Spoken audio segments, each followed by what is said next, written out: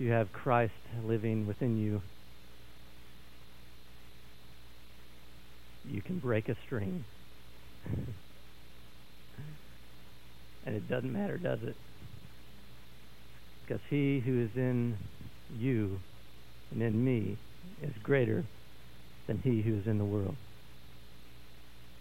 I think we should break strings more often. That's awesome. God is mighty in this place today. Would you bow your heads with me?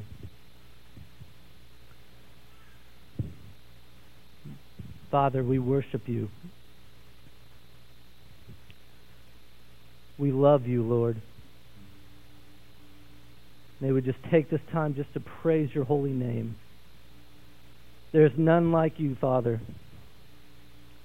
No one that can break through like you can. You know that there are probably several people here today, Lord, that need a breakthrough. They need a breakthrough in their job. They need a breakthrough in a relationship. They need a breakthrough in their marriage. They need a breakthrough in their child's life. They need a breakthrough spiritually. They need to be closer to you. They want to draw near to you.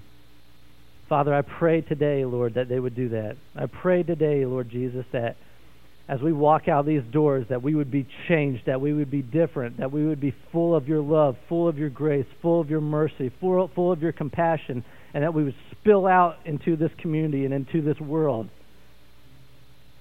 That we would truly be salt and light. That we would be Jesus lovers. That we would love people the way that Jesus loved them. That we would see through the lens of Jesus. That we would reach out to the lost. That we'd reach out to the hurting, to the hungry, to the thirsty. That we would join together as a body of believers and impact this world for you, Jesus. We thank you, Father God, for Matt Beasley's message last week. I was personally stirred.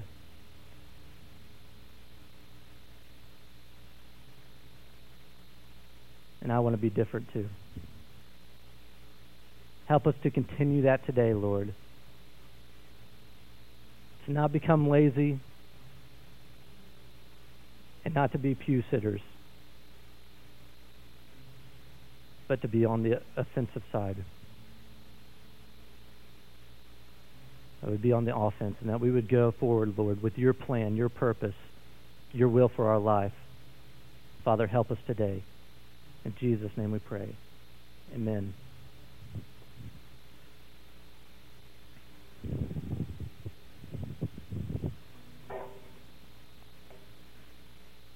It is great to be back, y'all. I can say that because I just graduated. I can say that, yeah, I know. That's what you do after you get a master's degree. You can say y'all. It helps. I had a great time in Indiana for the last 2 weeks, and I was truly missing this place. So I cannot wait to get back because I knew that it was going to be a new chapter in Candace and I's life. It's going to be a new chapter for this church. There's going to be some awesome things happening in Windover Hills. And we're going to be a force to be reckoned with, I'll tell you that. But while I was in Indiana, I was able to experience a graduation ceremony of walking at Indiana Wesleyan University and receiving my diploma there. And one of the greatest parts of the whole ceremony is that there's this, and it happened too when I got my bachelor's there as well. Is where everyone is sitting in the gymnasium, the ones that have graduated, and the people are in the stands, and all of a sudden they just stand up and they just give this loud, thunderous applause, this standing ovation. And it's just like, man, for everything that I have worked for to get to this point, you know, and it's just great just to sense that, you know, as people are sitting or standing and applauding you and everything else. But then I started thinking, you know what? My degree is not going to mean anything if I don't put it into practice. There are going to be many that walk out of those doors with their diploma in hand and won't do anything with it. And then there will be others who will take it and will become world changers. And that's what I want to be. I want to be a world changer for Jesus Christ. People that will put their faith into action. People like Matt Beasley. People like Rachel Sparks, who I'll explain in a minute. Matt, as I heard his message last week, I was very touched by the message, and I know that many of you were as well, have shared with me. When I first met Matt, I met him at a Starbucks. He wanted me to meet him there, and so we met in High Point and started talking, and all of a sudden he was just going on and on and on about his passion for homeless people. And as he was just sharing that with me, I was like, this guy is incredible. I mean, it just motivated me, to action. And he was just so on fire for the Lord. I know that it was a blessing just to have him come. People like Matt Beasley really encouraged me, really sparked my faith. And then there's Rachel Sparks. She was the first friendship I ever developed at Indiana Wesleyan University in 2003. And through Facebook, I discovered what she has been up to lately. And I wanted to share a little bit about that. She is the founder and producer of the Sold Project. And this is her mission. Listen to this. The Sold Project is a grassroots organization dedicated to inspiring and empowering individuals to stop child prostitution before it begins. Sold is a film and an organization. Our hope is to tell the stories of children affected by prostitution and allow those stories to empower you towards action. Here's a clip of what they're all about.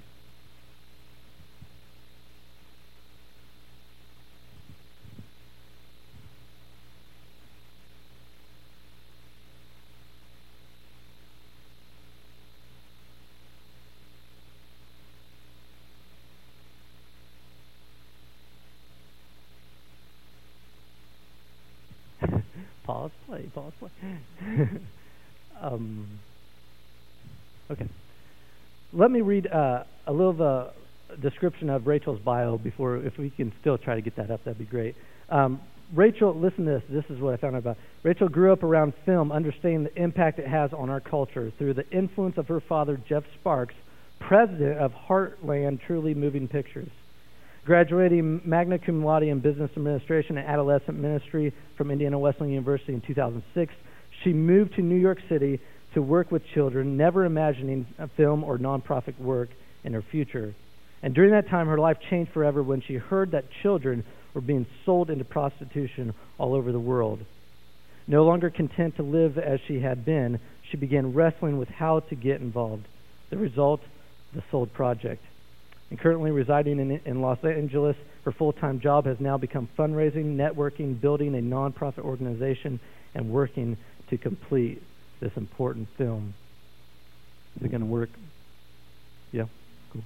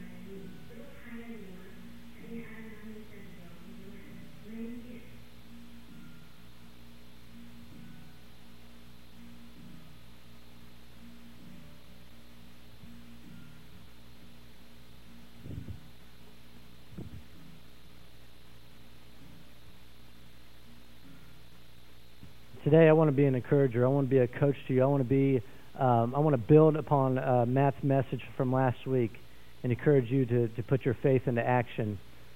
You know, people like Matt, people like Rachel, what is it, I want to ask you, what is it about Matt and Rachel that sets them apart from the average church-going Christian? What separates them from the status quo? Well, I want to illustrate that answer, the answer to that question by showing you my bike. This is my new road bike. Isn't it beautiful? Well, when I received this as a gift last Christmas, all I wanted to do was ride it. And I was so excited to ride it for the first time. And you know what? I thought, well, I received it for Christmas. It's winter time. It's probably not the best time to ride it because there's probably not very many cyclists out on the road. So I'll just store it in my garage. When the seasons turned, all I wanted to do was ride my bicycle. I was so pumped to ride my bicycle. But then I thought, you know what? It's summertime. It's kind of hot out there. And, you know, maybe I'll just store it in the garage a little longer. Every once in a while, I do go into my garage, and I do sit on it. And I imagine what it would be like to ride this bike. And I picture all this beautiful scenery, the sun, the clouds, the nice big houses around. Just to ride this bicycle everywhere. I imagine it. But I always tell myself, for some reason, tomorrow I will ride you. Tomorrow I will ride this bike down the road. Tomorrow I will do it. And it still hasn't happened. This bike is a picture of your faith. All right? This could be your faith right here. And you know what? You know what the Bible talks about this type of faith? In James 2:17 it says faith by itself, if it's not accompanied by action, is what? It's dead. Obviously, if I don't pedal anywhere, I can't go anywhere. I can play the part. I can sit on the bike. I can put a helmet on. I can look the part. I can place it outside or inside. But if I never pedal it, I will never go anywhere. And the same with your faith. If you never take that first step of placing your faith into action, you'll never know what God can do for you in your life and what you could do for God's kingdom. So right now you might be thinking, well, I can't start a ministry for the homeless, and I can't create a nonprofit organization halfway around the world. I understand that. It might be overwhelming to think about, but you know what? God still has incredible plans for you. And someday you might be surprised if you decide to take that first step of faith and obedience. It's taking that first step that's the hardest, isn't it? So today we're going to look at the life of a man who we can relate to quite a bit. If you want to turn with me to Judges chapter 6. We're not going to read all of his life, but we're going to target some of the scripture here. In Judges chapter 6. Towards the beginning of the Bible. Judges chapter 6.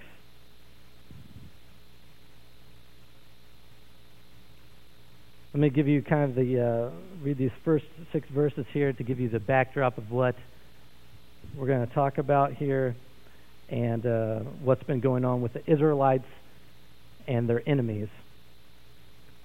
In chapter 6 it says, "Again the Israelites did evil in the eyes of the Lord, and for 7 years he gave them into the hands of the Midianites." The Midianites were from Abraham. When Abraham's wife died, Abraham's wife Sarah died, he picked up a new wife, right? And her name was Keturah, and they had a baby boy named Midian, all right, and grew up to be an enemy of the Israelites. So the Midianites, because the power of Midian was so oppressive, the Israelites prepared shelters for themselves. Just imagine this: shelters for themselves in mountain clefts, caves, and strongholds.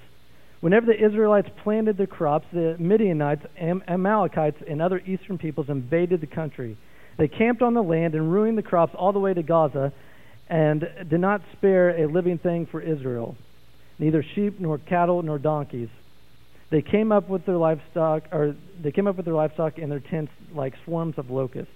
It was impossible to count the men and their camels. They invaded the land to ravage it. Midian was so impoverished, the Israelites, that they cried out to the Lord for help. They were in a desperate situation there. But they weren't crying out to the Lord because of their sin, because we see in the next verse it said they cried out to the Lord because of Midian, because they were in a terrible place to be. But they weren't crying out for all the evil they've done for the past 7 years, were they? They were crying out because of Midian, but they were crying out to the Lord. And so the Lord sends a prophet. And then he sends an angel of the Lord. And guess who he goes to? The man we're going to talk about today. He goes to Gideon. And Gideon, we find him at threshing wheat at a wine press to keep it says, from the Midianites, which have been really tough to do because normally you would do that on top of a hill, threshing that. And so we see the picture of the desperate situation that they're in. And I love this because the angel of the Lord appears to Gideon, says in verse 12, and he says, "The Lord is with you, mighty warrior." He calls him mighty warrior. If you know anything about Gideon, if you read chapters 6 through 8 and talks about his life, in the beginning of his life, we don't really see him as a mighty warrior. It's amazing what God can see in someone that they can't see themselves. There may be some mighty warriors here today, some mighty warriors that need to be released. God can see things in you that you can't even see yourself. And he calls a mighty warrior.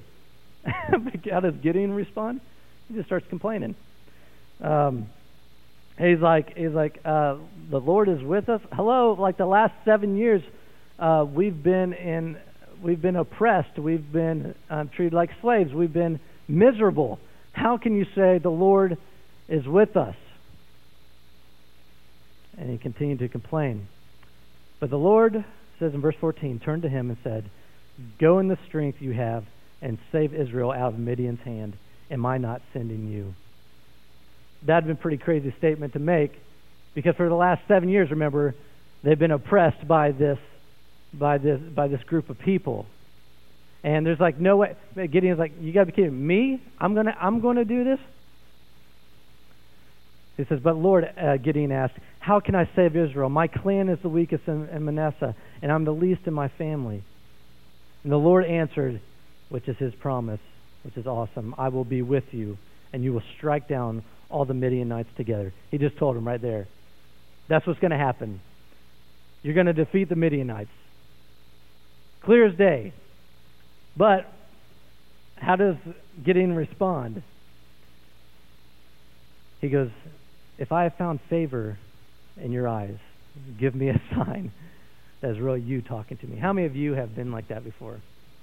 God, give me a sign. I need to know by tomorrow at 5 o'clock p.m. if I put the Cheez-Its on the counter and my little 3-year-old eats it, that's a sign that I should go through with this deal. If not, then I will not. Right? Ridiculous. God has spoken to him, and he's like, "Give me a sign, Lord. Give me a sign." And so what does the angel of the Lord do here? He's like, "Bring out some bread, bring out some meat, put the broth over it, set it on this rock."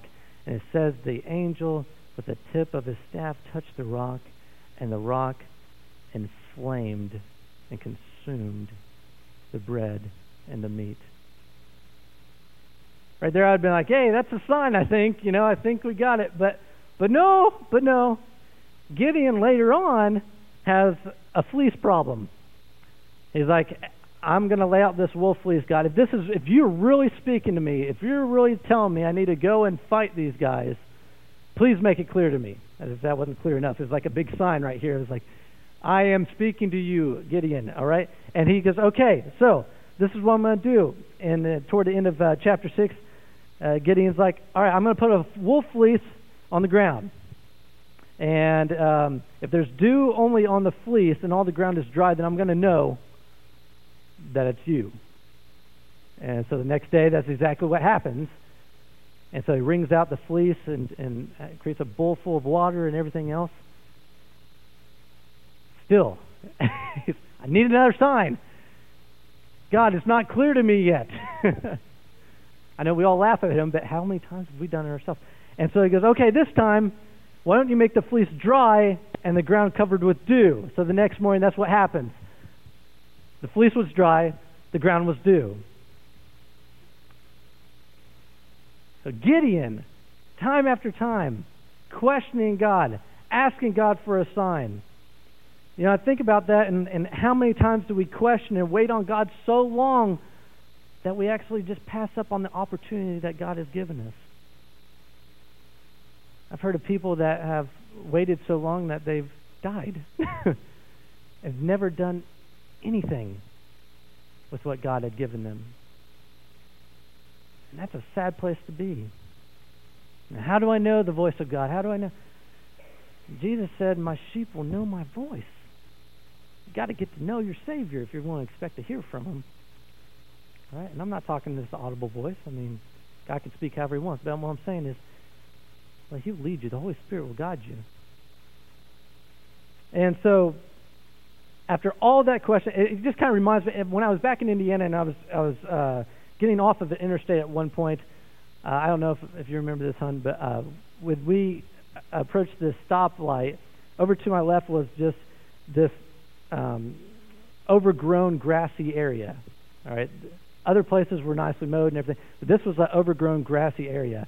And it was funny because there was a little sign there, it was about yay big, all right, about this size, and it said on it, "Do not mow."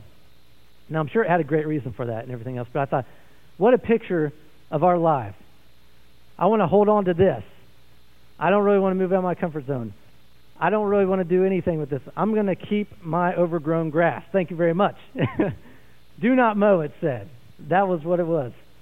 And I see Gideon like this. It was taking him a long time to take that first step of faith. He kept using excuses. He kept questioning God. And so we come to the battle. Now, it says in chapter 7, verse 1, early in the morning, Jerubbaal, that is Gideon, and all of his men camped at the spring of Harod. The spring of Harod in Hebrew actually means trembling. Of course they were trembling. Do you know why? If you're a numbers person, if you're a math person, you'll find that in chapter 7, verse 3, and chapter 8, verse 10, you'll see what the lopsidedness of this battle was going to be. You see, they had 135,000 soldiers. And Gideon had 32,000. The ratio of 4 to 1. So Gideon's one man against 4 people, like right here, just 4, 1 on 4. He was already outnumbered. They already had more of the weapons and everything else, and they are already the favorites to win. All right? In everyone else's eyes. But God says, you know what? I think we ought to just. I think you got too many men here. Yeah, I think I really want this battle to be spectacular. So I'm going to reduce your men. For all those that are scared and don't want to fight, let them go home. So what happens? 22,000 of them leave. If you're Gideon, you're like, no. 10,000 remained. Now the ratio is 14 to 1. Like a couple rows here against me.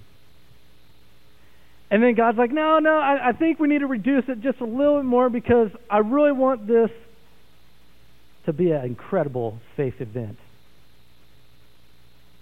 So he's like, take your men to the water. I want to see how they drink. Those who take the water in their hands and lap it like a dog, separate them from the ones who will get down on their knees and drink out of the water. So 300 of them lapped like a dog, and then 9,000, whatever it is, rest of them drank from the knees down into the water. And God's like, let's take the 300. And he's like, no, I thought you meant this. No, let's take the 300. The 300, that'll work.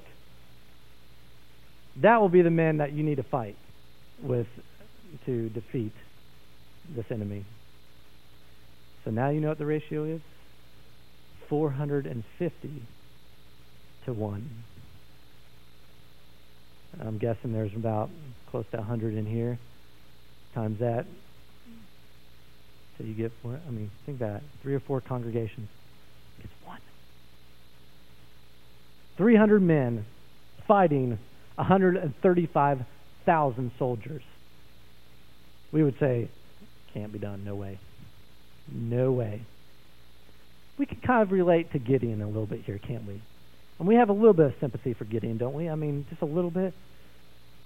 That's pretty hard to have faith to believe that God can take 300 men and defeat an army of 135,000. So we serve a huge God, don't we? And so what happens is see, this is great.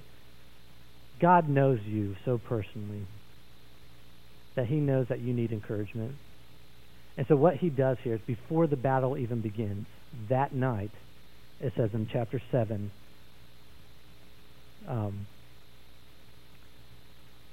in verse 7, or verse 8 there, verse 9, verse 9. Let's go down. During that night, the Lord said to Gideon, get up, go down against the camp, because I am going to give it into your hands. Because remember, he promised that from the very beginning, so he had all these signs. If you're afraid to attack, see, listen to this encouragement. If you're afraid to attack, go down to the camp with your servant Purah and listen to what they are saying. Afterward, you will be encouraged to attack the camp.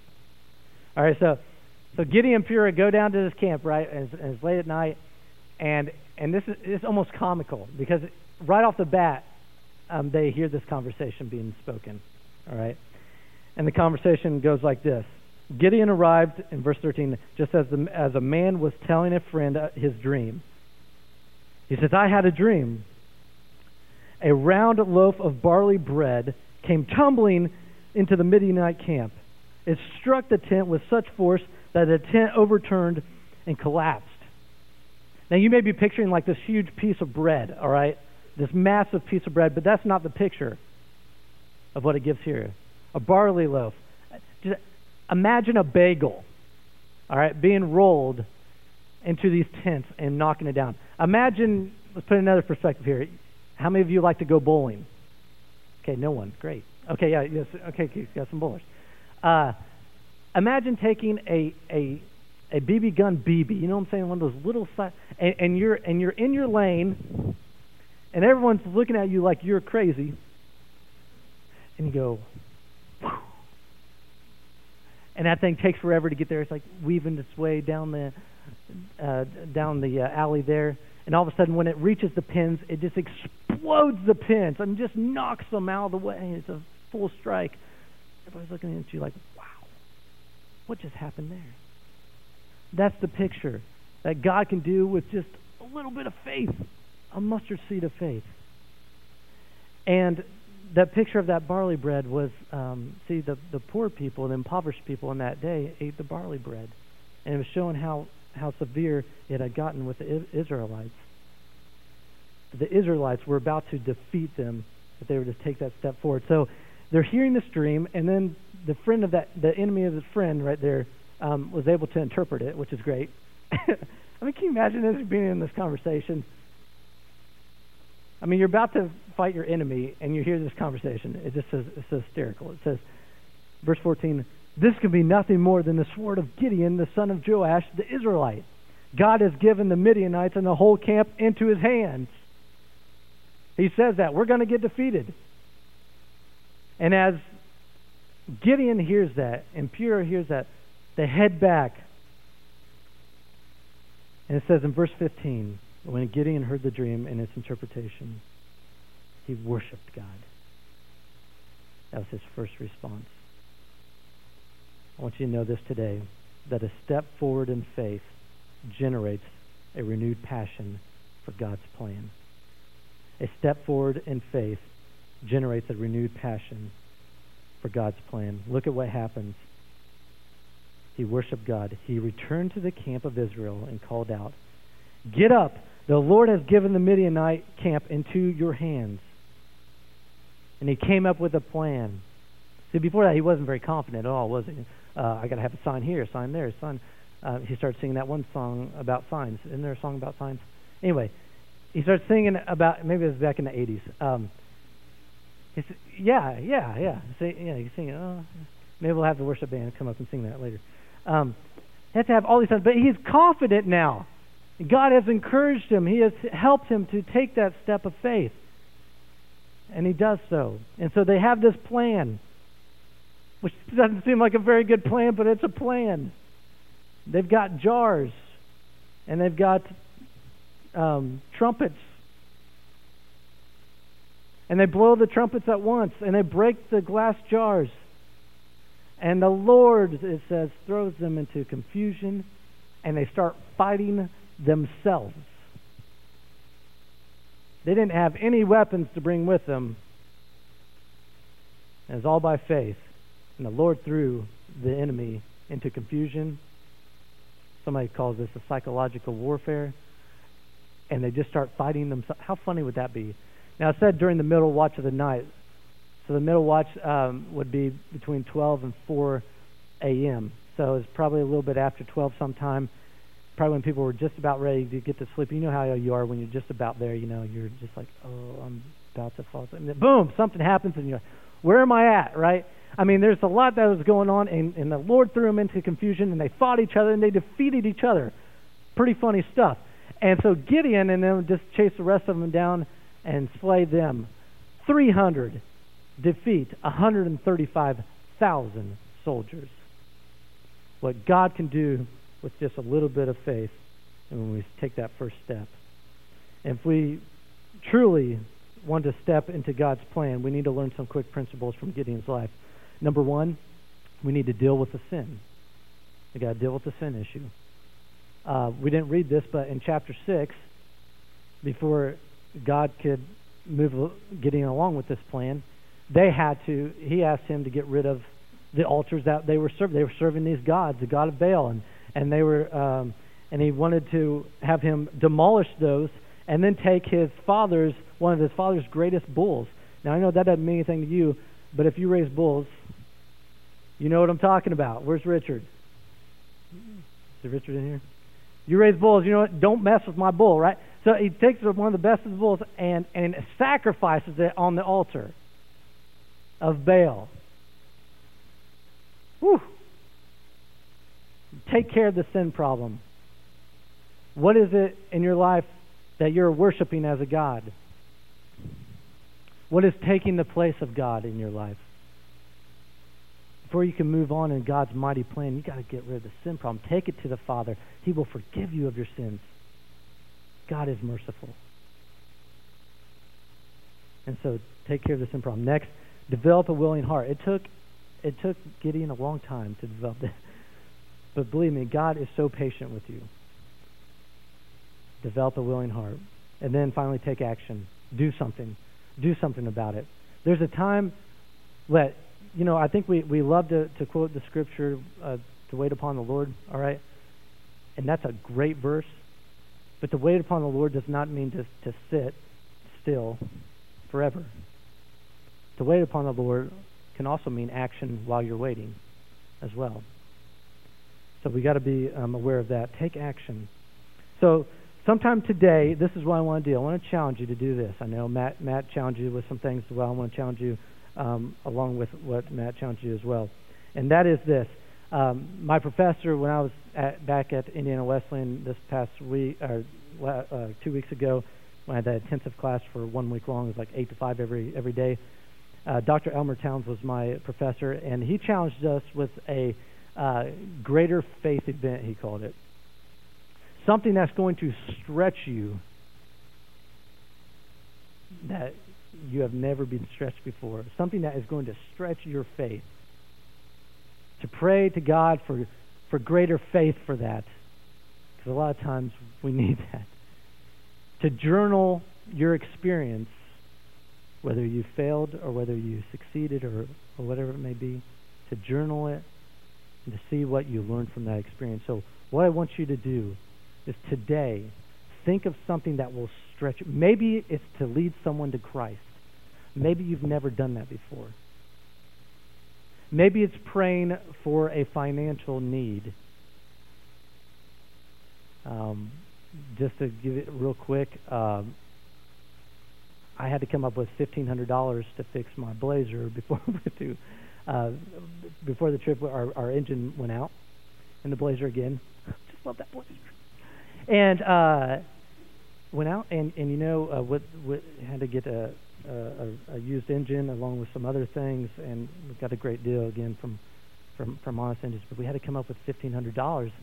You know, by the time we get back, we got to support our local businesses, and we want to support our local businesses like Triad Auto as well, and like Limestone. Like, we want to support our local businesses. So I'm like, Lord, I thought after He challenged me with that, I'm like, Lord, okay, I don't have $1,500, but I'm going to pray, and I'm going to ask You, Father, to give me greater faith for this.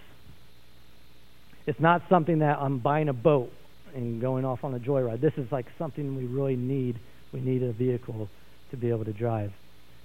So I prayed and prayed and prayed and prayed and prayed consistently. And you know, I wrote, as I was journaling this, I was so excited because like the Monday before we had to get back,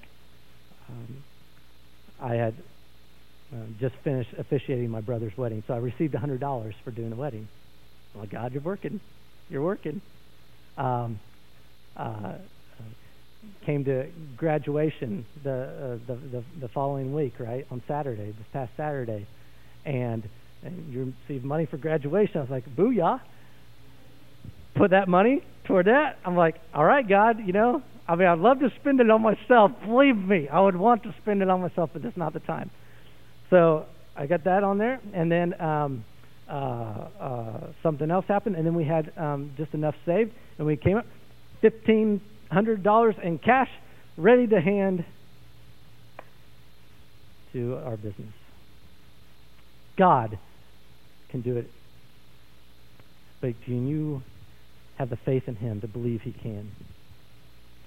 A greater faith event, stretch yourself, whatever it may be, okay? Write about it, journal about it, let me know about it, share it with your church, and let's keep encouraging one another, all right? Take action, take action, take action. You know, it's fun to watch passionate people, isn't it? The only time I will ever watch golf on TV is if Tiger Woods is playing. It's my favorite golfer, hands down. I will not watch golf unless Tiger Woods is playing. If he's playing, I'm going to be watching, all right? He is an amazing golfer. But what's awesome is that he's so enthusiastic, so passionate about what he does, pumping the fist. You know what I'm saying? He does that pump. I can't do it, but he does it well. I mean, he pumps that fist, you know. It's, yeah. And I just love watching him. And one thing that really intrigues me about Tiger Woods is Sunday. Sunday is the final round of the tournaments all the time. It ends on Sunday. And on Sunday, he wears what color? He wears red. And one writer had an interesting spin on this. He said, scientists from the University of Rochester in the United States determined that the color red can influence performance. So several years ago, scientists from the University of Durham in England found that competitors and teams that wore predominantly red-colored jerseys won more often than those who wore blue or white. Scientists believe that the color red signals intimidation in the world of animals, tiger, and implies aggression and dominance. They submit that the effect of red could arise from a deep-seated response that works subconsciously to put opponents on the defensive. Tiger wears red on Sundays, and he wins often. Christians wear red on Sundays. Christians wear red on Mondays, on Tuesdays, on Wednesdays, on Thursdays, on Fridays, and on Saturdays. It's the blood of Jesus Christ. that washes away all sin. There's power in the blood. And if we're to be motivated by what Jesus Christ has done for us on the cross, may that spur you to putting your faith into action. If you would bow your heads with me.